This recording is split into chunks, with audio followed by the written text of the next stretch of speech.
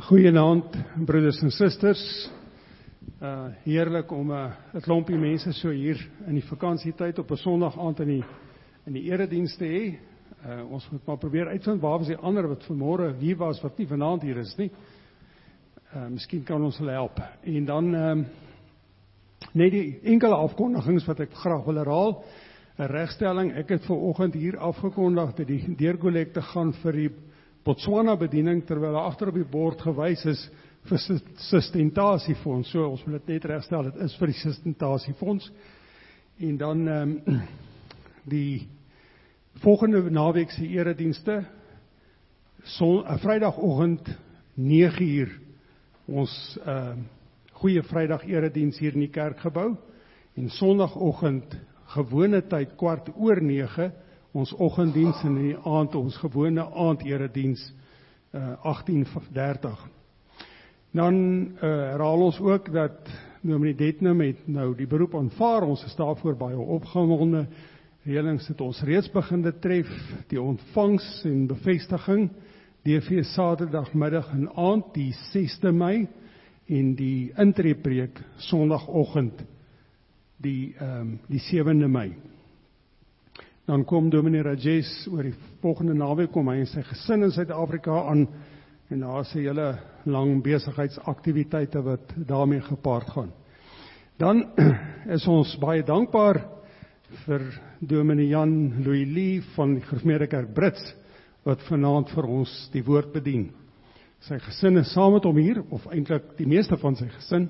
Die dogtertjie het nie saamgekom nie, sy het vir ouma gaan vergesel kerk toe. Willemien en die kinders, dis wonderlik om julle almal saam met ons te hê. Jy weet, broeders en susters, dat hulle, die Lee gesin het so 'n paar weke gelede 'n erge trauma ervaar toe die pastorie afgebrand het. Ons is dankbaar saam met hulle dat hulle minstens ongeskonde is en dat hulle daarom nie alles in die brand verloor het nie. Ons bid vir hulle ook die Here se krag en genade toe in hierdie tyd van weer opbou en voortgaan. Ons bid ook vir Dominee Lee, die Here se seën toe vanaand hier in die woordbediening, maar ook daar waar hy in diens van die Here in Brits arbei. Baie sterkte, Dominee Lee.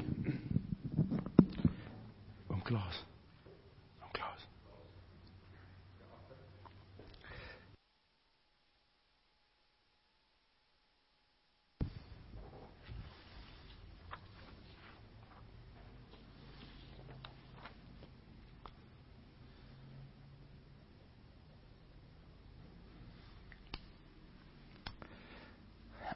Broers en susters, dit is 'n geweldige voorreg om vanaand hier in julle midde te wees, en ontvang ook hiermee die hartlike groete van die Gereformeerde Kerk Brits, en ons is ook van ons kant af baie dankbaar dat die Here Dominee Detnam so gelei het om die beroep op te volg, en dat hy eersdaags in julle midde bevestig sal word. En ons bid ook die seën van die Here julle toe met julle dienswerk hier plaaslik. Ons hulp is in die naam van die Here, wat hemel en aarde geskaap het, en wat getrou bly tot in alle ewigheid. Geliefde gemeente, genade, barmhartigheid en vrede van God, ons almagtige Vader en van ons Here Jesus Christus, deur die kragtige werking van die Heilige Gees. Amen. Kom ons loof die Here met Psalm 107 vers 1 en vers 18, loof God omdat hy goed is, en goed is sonder end. Ons in vers 1 en vers 18, en daarna bid ons saam.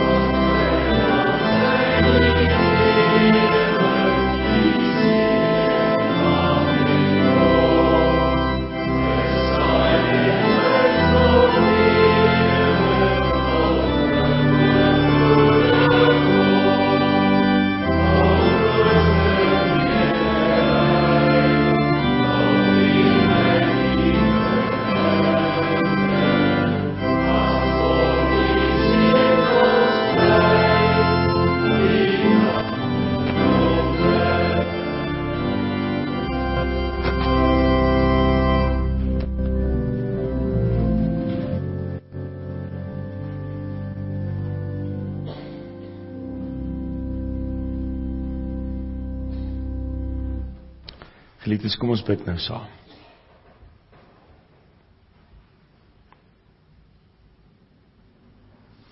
Ons almagtige God en ons hemelse Vader, ons is opnuut dankbaar om by mekaar te mag wees, om so tot U eer te mag sing en om te mag sing van U grootheid en van U goedheid.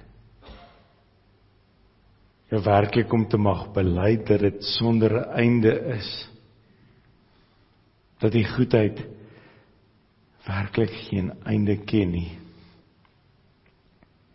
Maar wat 'n groot vreugde om te mag bely dat ons U kinders is.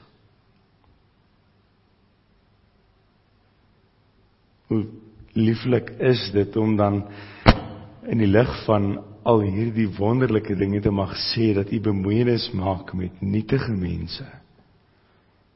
Dat U ons al bewende van U af weggevlug het, in sonde en in ellende van U af weggehardloop het. Het U ons opgesoek en ons met U versoen.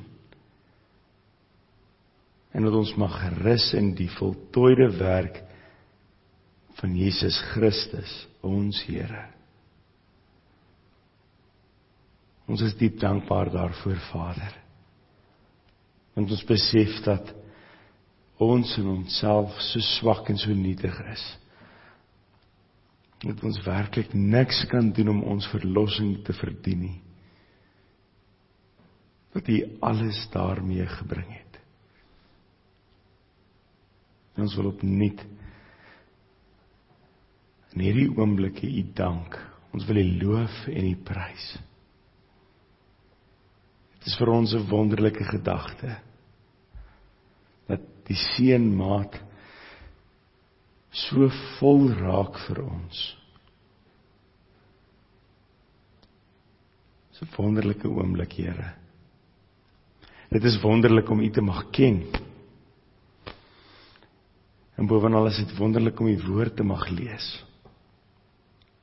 Om dan weet dat U in groot besorgdheid vir ons en ons saligheid die woord neer laat skryf het. Sodat ons elke dag U mag leer ken.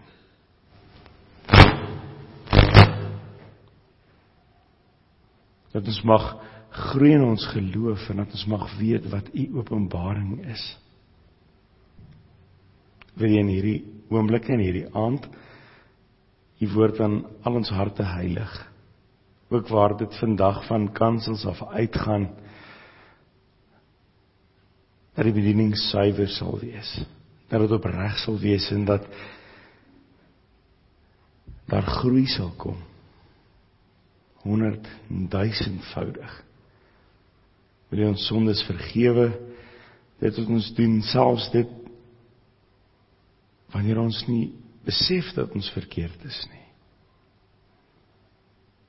Wees met ons in hierdie aand, wees met die bedienaar van die woord hier plaaslik, ons is diep dankbaar voor U,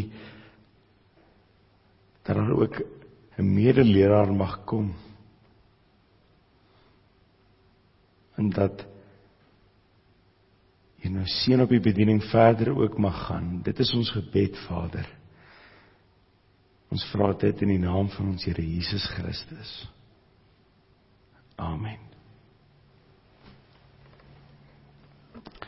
Liefdes, ons lees vanaand uit die woord van die Here uit Handelinge 12. Ons gaan lees vanaf vers 1 tot vers 24.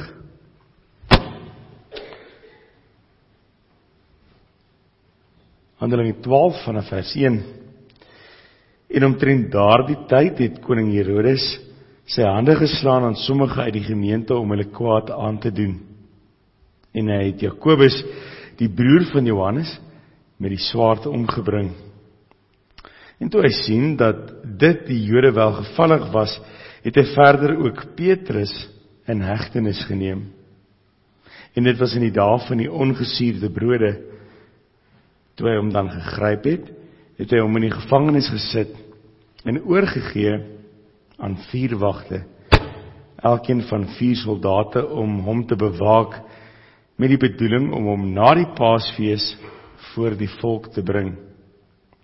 So is Petrus dan in die gevangenis bewaak, maar daar het 'n aanhoudende gebed tot God deur die gemeente vir hom opgegaan. En toe Herodes hom wou voortbring, het Petrus in daardie nag tussen 2 soldate geslaap met 2 kettinge geboei. En wagte voor die deur het die gevangenis bewaak. En meteen staan daar 'n engel van die Here by hom, en 'n lig skyn in die gevangenis. Toe slaan hy Petrus aan sy sy, maak hom wakker en sê, staan gou op. En die boeie het van sy hande afgeval. En die engel sê vir hom, omgord jou en trek jou skoene aan. En hy het dit gedoen. Verder sê hy vir hom, gooi jou boekleed om en volg my.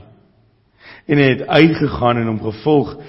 En hy het nie geweet dat wat deur die engel plaasgevind het werklikheid was nie, maar hy het gemeen dat hy gesig sien.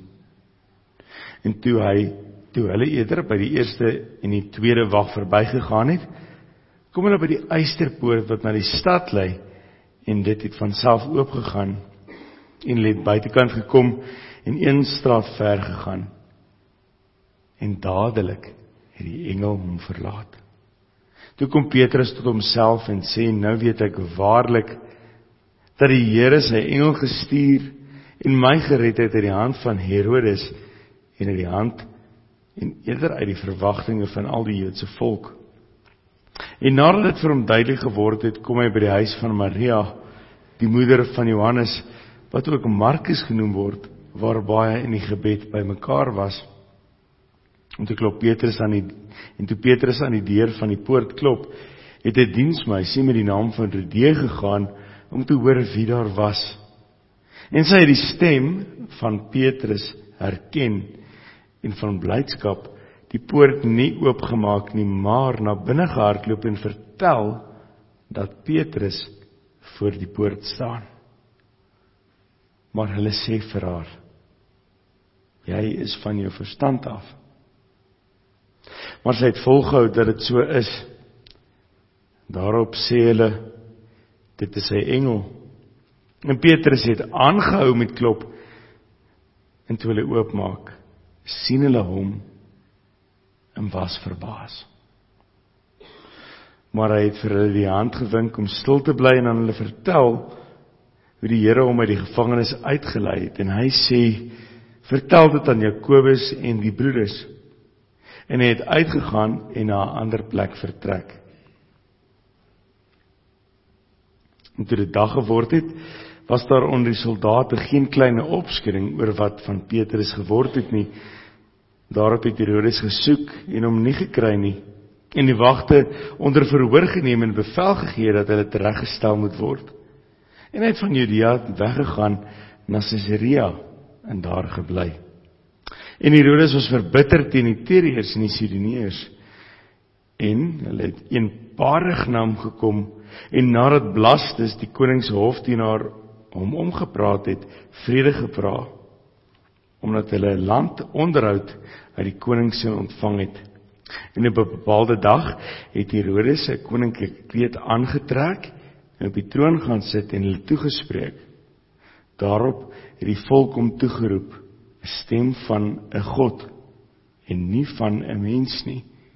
En onmiddellik het 'n engel van die Here hom getref, omdat hy eer nie aan God gegee het nie, en hy is deur wurms verteer en het gesterwe. Maar die woord van God het gegroei en toegeneem. Geliefdes, tot sover ons skriflesing. Kom ons sing nou ook met die oog op die woordbediening Psalm 119, ons gaan daarvan sing vers 11 en vers 35. Amen.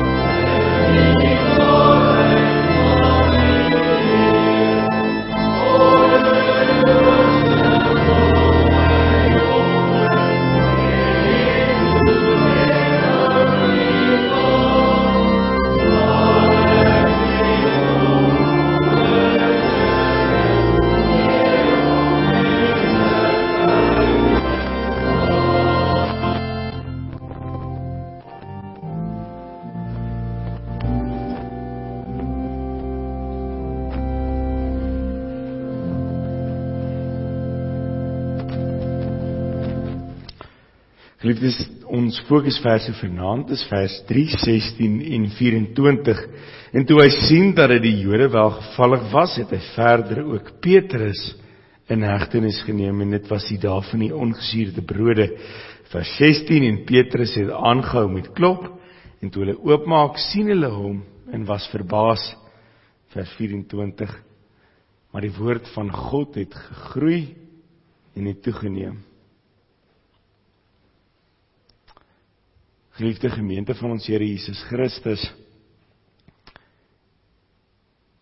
menslik gesproke is daar geen uitkomkans nie. 16 soldate bewaak vir Petrus, 2 is aan hom vasgeboei. 2 staan voor die tronk se deur en waghou. Elke 3 uur verander die wagte van skof. Dit alles om seker te maak dat Petrus, 'n prioriteit gevangene, die hoë profiel aangehoudene, nie kan ontsnap nie. Reeds een keer van tevore, ons lees dit in Handelinge 15, het Petrus in die middel van die nag ontsnap.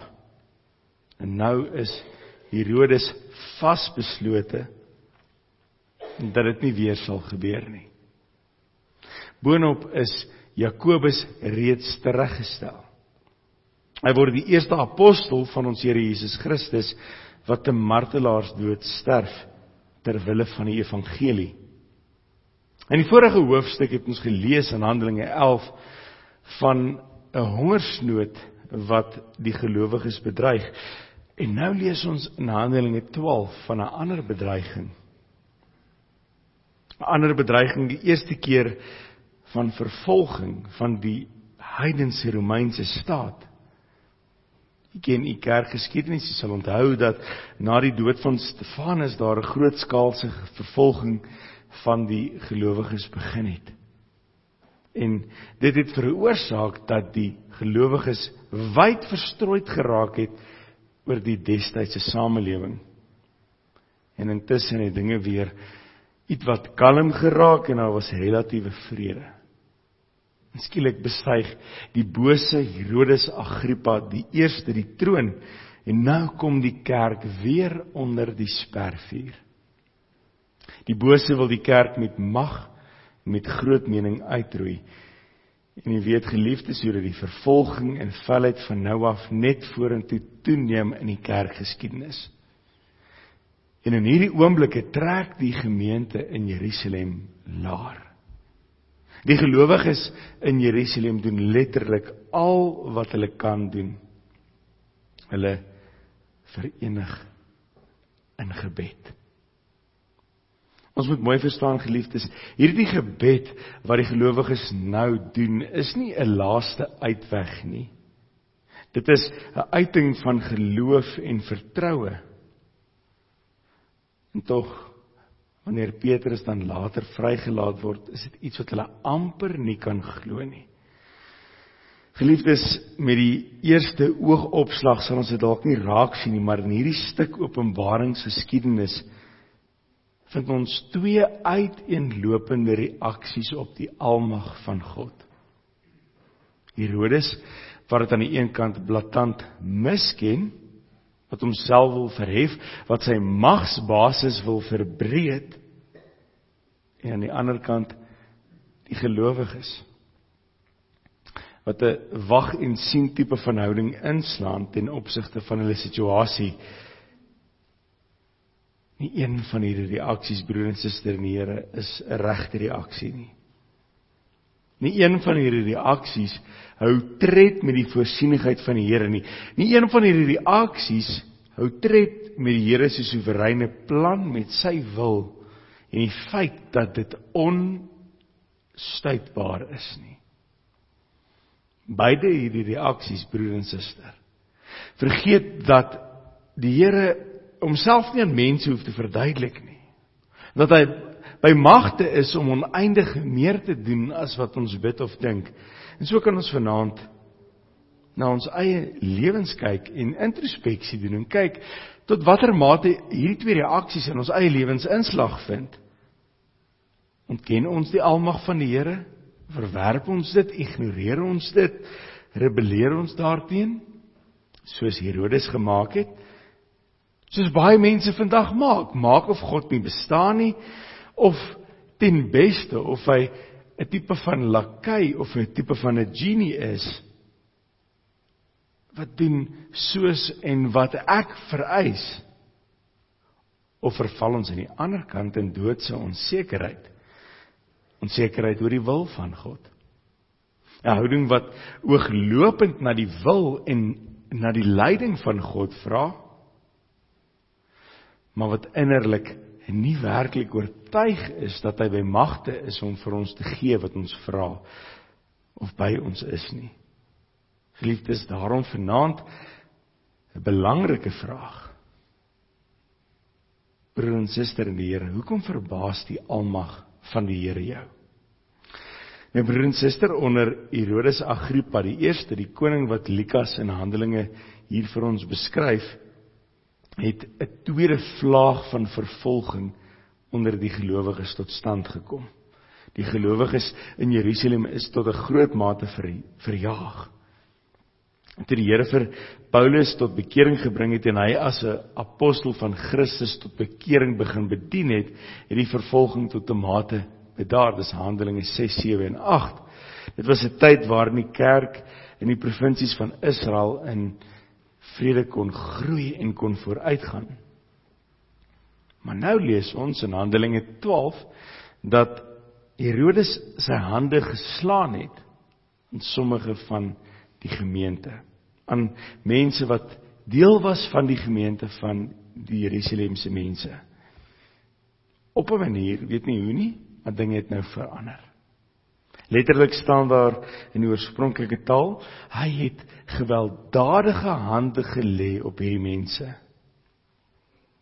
Nou broer en suster in die Here, as gevolg van sy soeke na populariteit onder die Jode, as gevolg van sy soeke na die goedkeuring van mense, het hy oorgegaan na 'n veldtog van gestruktureerde en meedoenlose geweld teen die Christene.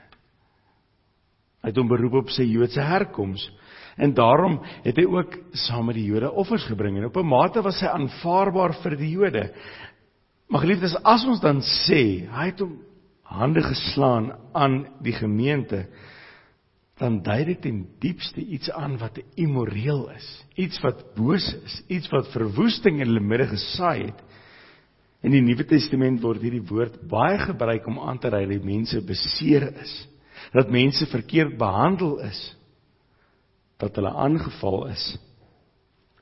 Boonop kom hierdie woord 6 keer in die Nuwe Testament voor, 5 daarvan in Handelinge, almal binne die konteks van die vervolging van die Christelike kerk. Jakobus is met die swaard aangeval, en dit is vir die Jode welgevallig.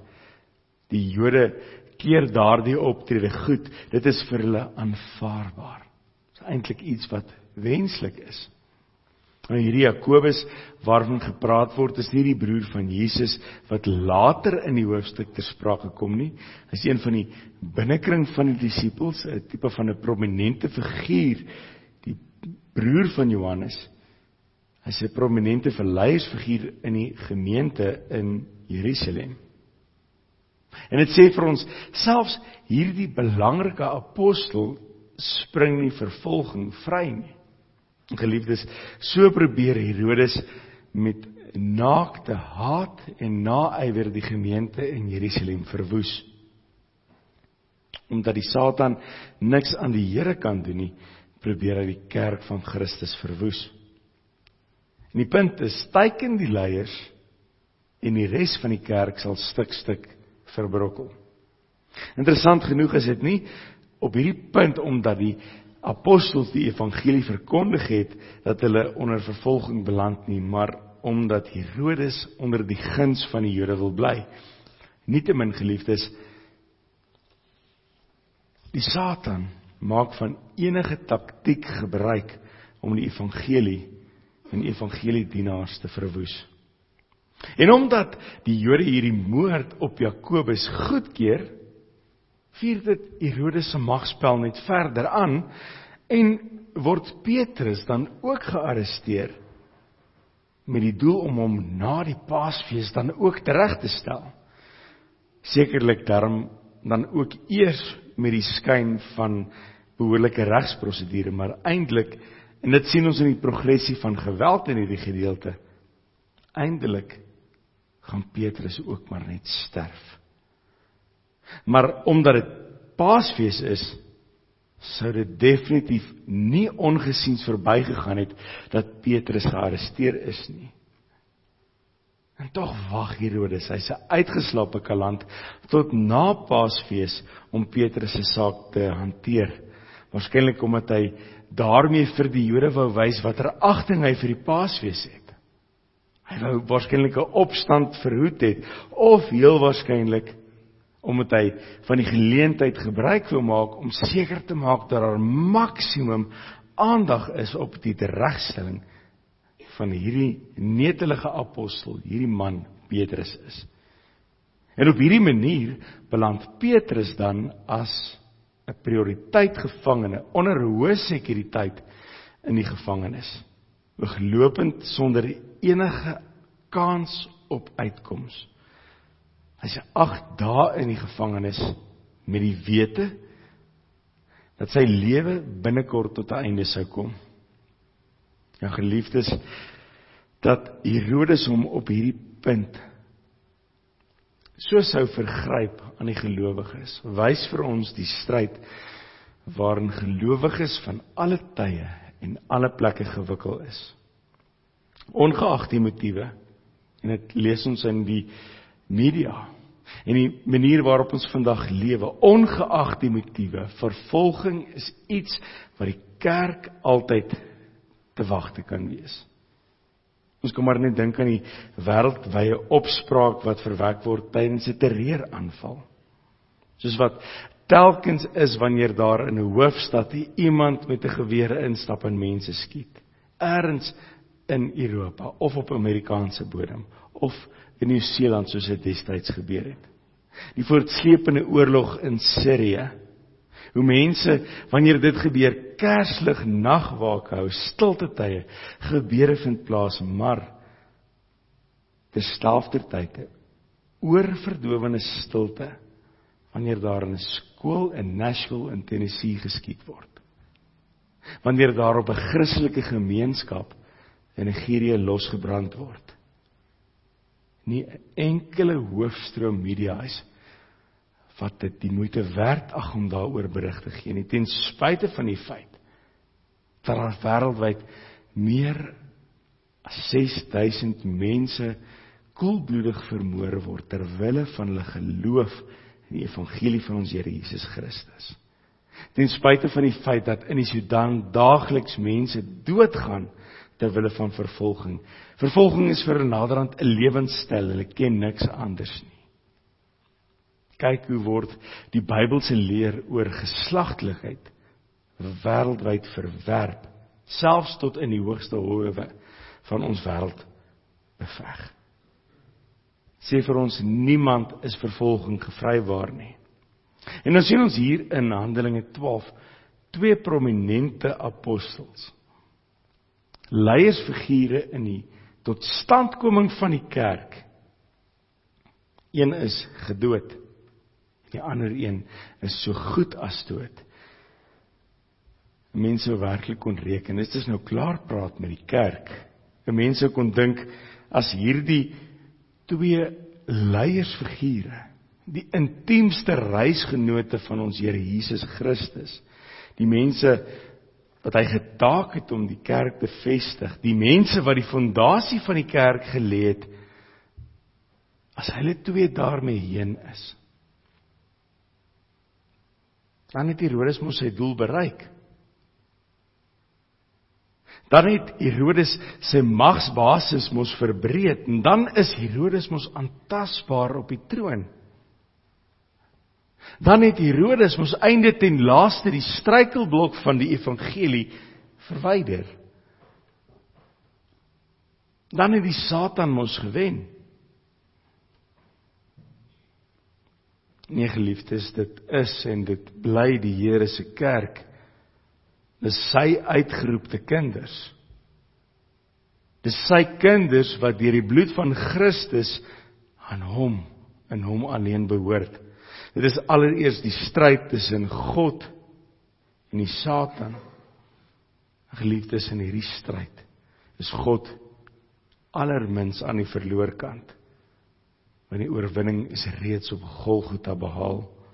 Daarom kan die vooruitgang van die kerk nie gestuit word deur 'n blote mens, hoeveel mag daardie mens ook al mag hê nie, wat die status van daardie persoon ook al mag wees nie. En ons weet, Herodes was brutaal, hy was gewelddadig, en op die oog af lyk dit of sy taktieke suksesvol was, maar die Here laat nie met hom mors nie. As ons aan die einde van die hoofstuk lees, dan sien ons hoe Herodes self deur die Here getref word, omdat hy homself aansien as 'n God. En daarom hang die vooruitgang van die kerk, ook nie die GKSA, van mense af nie. Ook nie van prominente mense soos Petrus en Jakobus nie. Ons almal bly instrumente in die groter prentjie van God, wat hy gebruik tot die eer van sy naam, tot die beswil van sy kinders. En daarom moet ons net vir 'n oomblik hier stil staan en daaroor dink, hoe wonderlik is dit nie dat die Here die kerk laat groei ten spyte van mense nie. Ten spyte van mense met gebreke, laat hy sy kerk groei reg oor hierdie wêreld. Dat hy die werkinge van gemeentes seën ten spyte van swakke mense nie. Dit sê vir ons, God is nie verleë oor individue nie. Hy laat sy genade van mense af bedien, ja, maar dit bly sy kerk. Kom ons onthou dit altyd, dis die Here se kerk hierdie. En op hierdie punt lees ons hoe die gemeente in Jerusalem verenig in gebed. Letterlik staan daar, hulle verenig ywerig, aanhoudend, uitgereik. Dit is wonderlik. Ons kan onsself voorstel, hierdie mense is tot stilstand geruk deur dit wat gebeur het. Hierdie 2 apostels is uit hulle midde uitgeskeur. En nou bid hulle. Hulle bid onophoudelik vir God se guns, vir sy uitkoms. En nou weet ons, hierdie gebed sou 'n ernstige gesmeek wees tot God. Here, gee vir ons hier die uitkoms, laat hulle lewe, amper iets in die lyn van die gebed van ons Here Jesus in Getsemane. Nou weet ons ook nie wat die inhoud van hulle gebede was nie, broer en suster. Natuurlik, hulle sou sonder twyfel op hierdie punt gebid het vir die lewe van Petrus. Hulle sou vir uitkoms gevra het. Waarskynlik sou hulle vir die Here ook gevra het om hierdie nuwe bedeling van ernstige vervolging tot 'n einde te bring. Maar dan laat die Here vir Petrus vry. Net toe dit lyk of dit te laat is, toe stuur die Here 'n engel om vir Petrus uit die gevangenis uit te lei. En interessant, en dit is hoe die Here hierdie teks vir ons gee, is Petrus slaap ongesteerd. Dit val 'n mens tog op die oor om te vra, maar hoe is dit moontlik dat jy kan slaap met die swaard van die dood oor jou kop, rustig?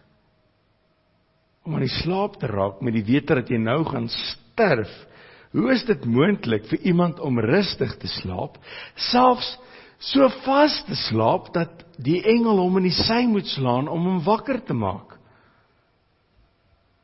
Maar geliefdes, by Petrus is daar geen angs, geen vrees van wat die volgende dag met hom sou gebeur nie. Want hy weet, sy lewe is voluit in die hande van die Almagtige. Van die eerste keer dat hy in Handelinge 4 gevangene geneem is, het hy en die ander gelowiges telkens onder die indruk gekom, dat alles wat met die gelowiges gebeur, aan die Here bekend is. En dat dit wat die Here beskik, en dit waaroor hy besluit, reg en in sy soewereine plan is. Hy beskik daaroor. Daarom, broer en suster, kan Petrus slaap. Selfs rustig slaap. Slaap wat die Here aan sy kinders gee. Nietemin, ons merk op dat dit nie Petrus is wat bloot ontsnap nie eerder. Dit is God wat elke verhindering uit sy pad uitry. God lei vir Petrus uit. Sy boeie val af, hulle loop onverstoord by die eerste en by die tweede wag verby, en eindelik kom hulle by die eysterpoort wat na die stad lei, en dit gaan van self vir hulle oop. En op hierdie punt verlaat die engel vir Petrus. Sy opdrag voltooi. Geliefdes, Petrus het dit duidelik nie verwag nie. Dit is duidelik want hy dink hy sien 'n gesig, dalk droom hy. Eers in die strate van Jerusalem kom Petrus tot homself, dit staan daar in vers 11. En wat gebeur het, is nou vir Petrus so helder soos daglig. God het dit beskik, dat hy vrykom uit die hand van Herodes. Vrykom uit die hand van hierdie tiran wat hom die volgende dag om die lewe sou bring. God het hom gered bo die verwagting van die Jode, dat die staat sal sorg, dat die gelowiges en dat die verspreiding van die evangelie gestuit sou word. 'n Mens sou natuurlik gedink het, na alles wat gebeur het, dat die evangelie in vreugde sou reageer. Nie waar nie, broer en suster. 'n Mens sou verwag dat, wanneer hulle besef dat God daardie onophoudelike, aanhoudende gebede van hulle verhoor het, dat hulle werklik in 'n ekstase sou gewees het. Maar as Petrus dan gaan na die gedeelte in die stad, na die huis van Maria, waar 'n deel van die gemeente juis op daardie oomblik in gebed ingetree het, dat hulle in ekstase sou wees om hom te sien. En dan lees ons, van blydskap het die diensmeisie, Herodie, nie die poort oopgemaak nie.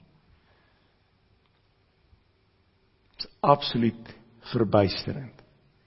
Krities belangrik is die gebeure wat nou volg. As Herodie dan daarop aandring by die gemeente, maar dit is Petrus, dan is die gemeente se eerste reaksie, jy is van jou verstand af, Herodie, jy is van die pad af. Is amper asof hulle vir ons sê, maar meisiekind, jy is mal. In Engels sou ons sê, jy is delusional. Dis te goed om waar te wees. Jy is van jou sinne beroof, meisiekind. En dan hou sy aan. Sy dring by hulle aan, maar dit is Petrus. En dan is die volgende reaksie, dis Petrus se engel wat aan die deur klop.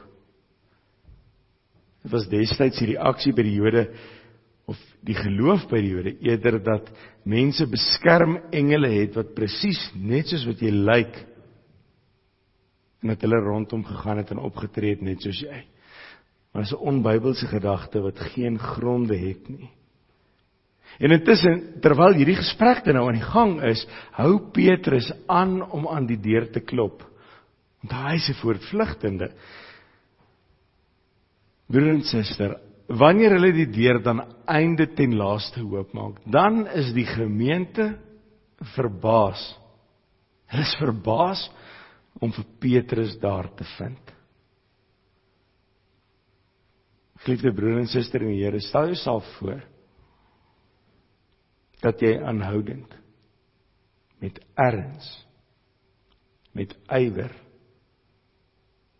met passie en geloof tot die Here bid. En wanneer die Here jou dan antwoord, as jy dan selfs positief antwoord, dan het jy nie die vaagste benul wat om daarmee te maak nie. Die woord vir verbaas is letterlik oorweldig, verbuister, ontsteld. Geliefdes, kan jy jouself indink dat jy ontsteld is wanneer die Almagtige sy plan uitvoer? Dat die Here se plan jou verbuister. Dis amper asof 'n mens hier wil sê, maar gemeente, julle het gedink enigiets is moontlik behalwe dat Petrus gaan vrykom.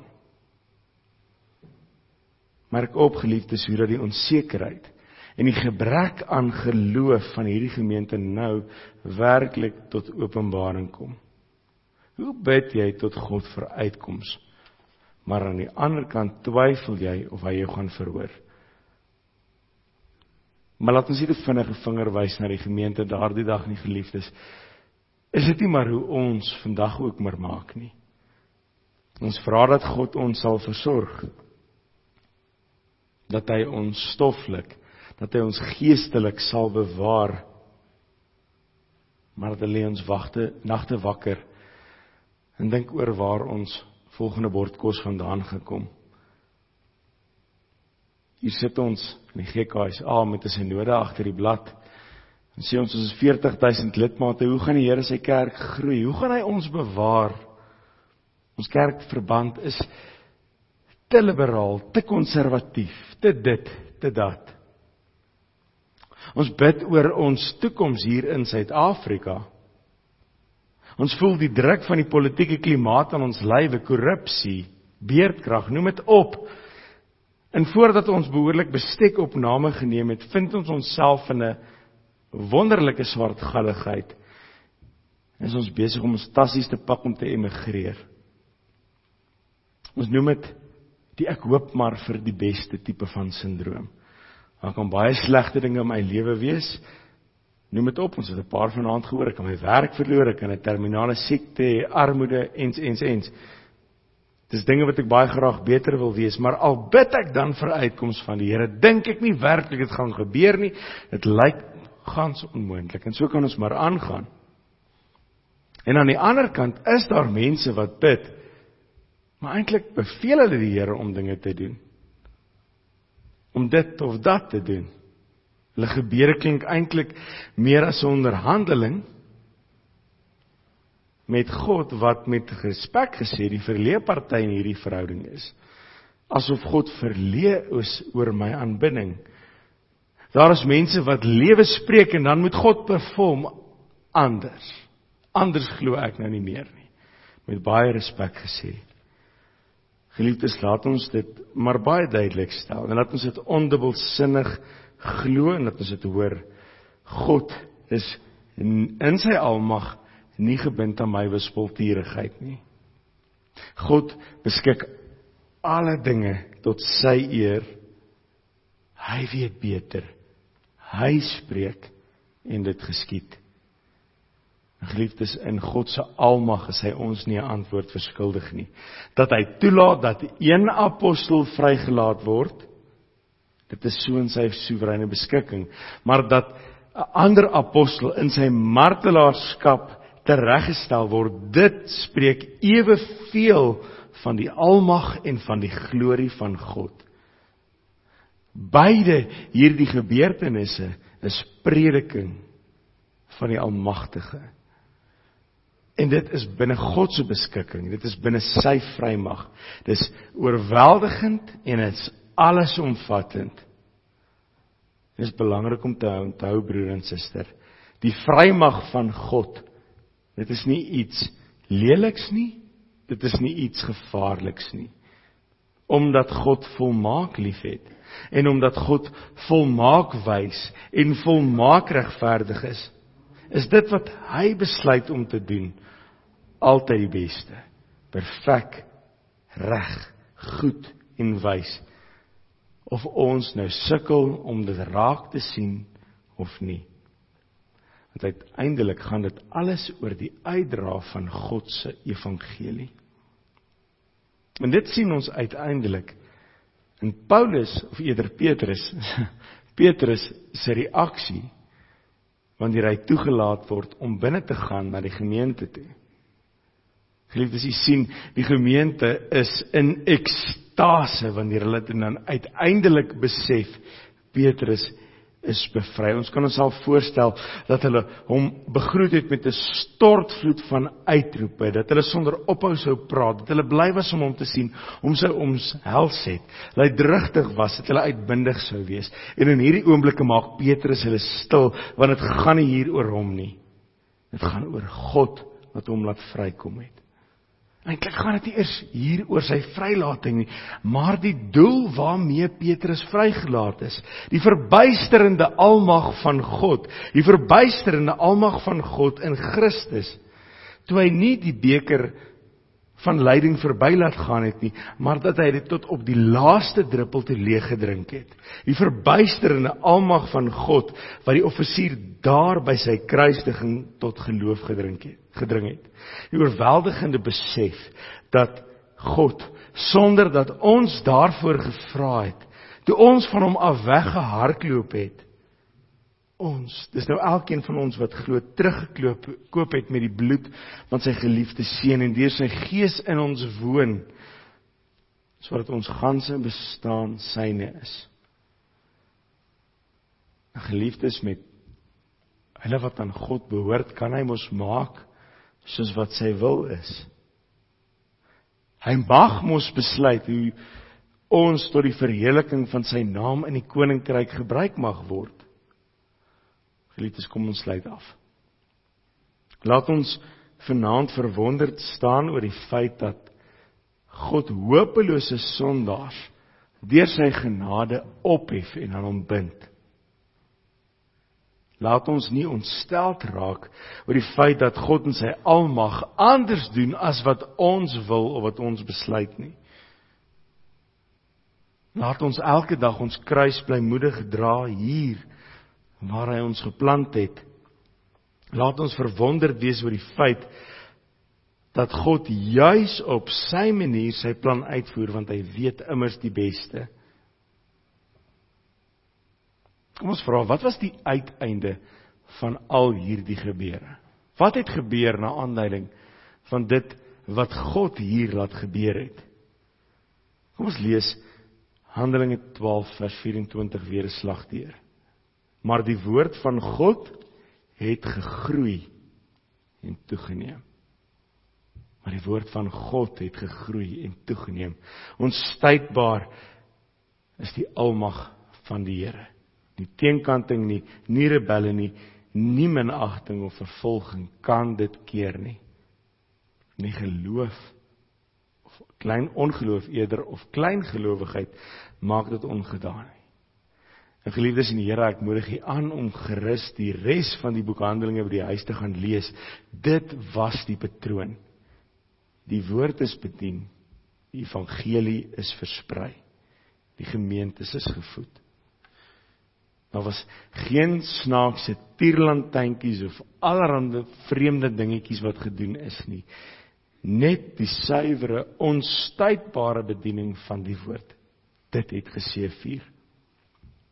Nou vanaand, broer en suster, gekonfronteer met die soewereiniteit van die Here, vra ons weer. Hoekom, broer en suster, verbaas die almag van die Here vir jou? Amen. Geliefdes, kom ons sing voordat ons saam bid, Psalm 31 vers 11 en 12.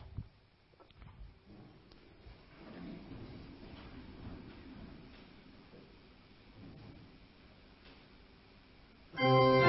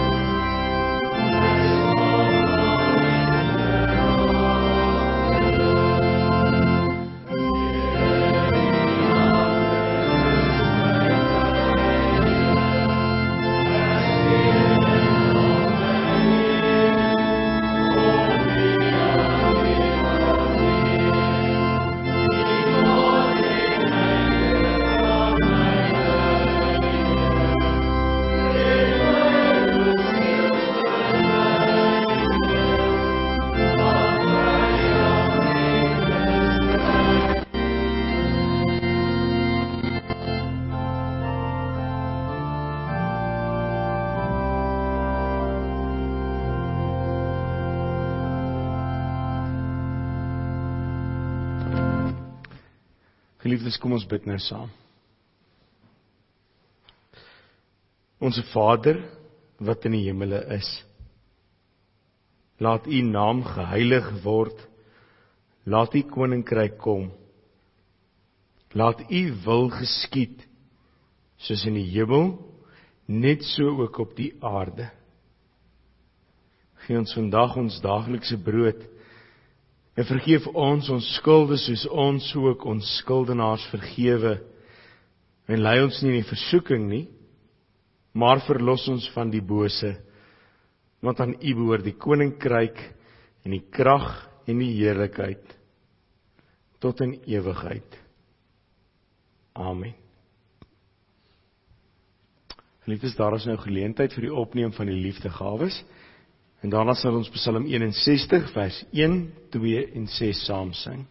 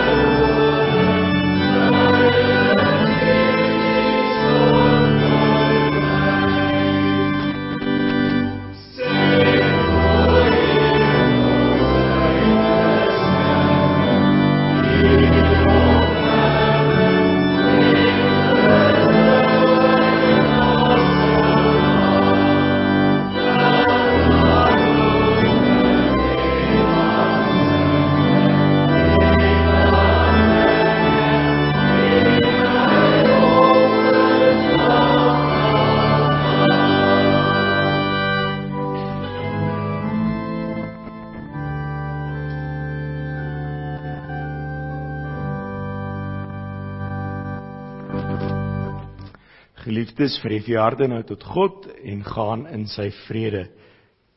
Die Here sal die seën en die beskerm, die Here sal tot die redding verskyn en die genadig wees. Die Here sal die gebede verhoor en aan u sy vrede gee. Amen.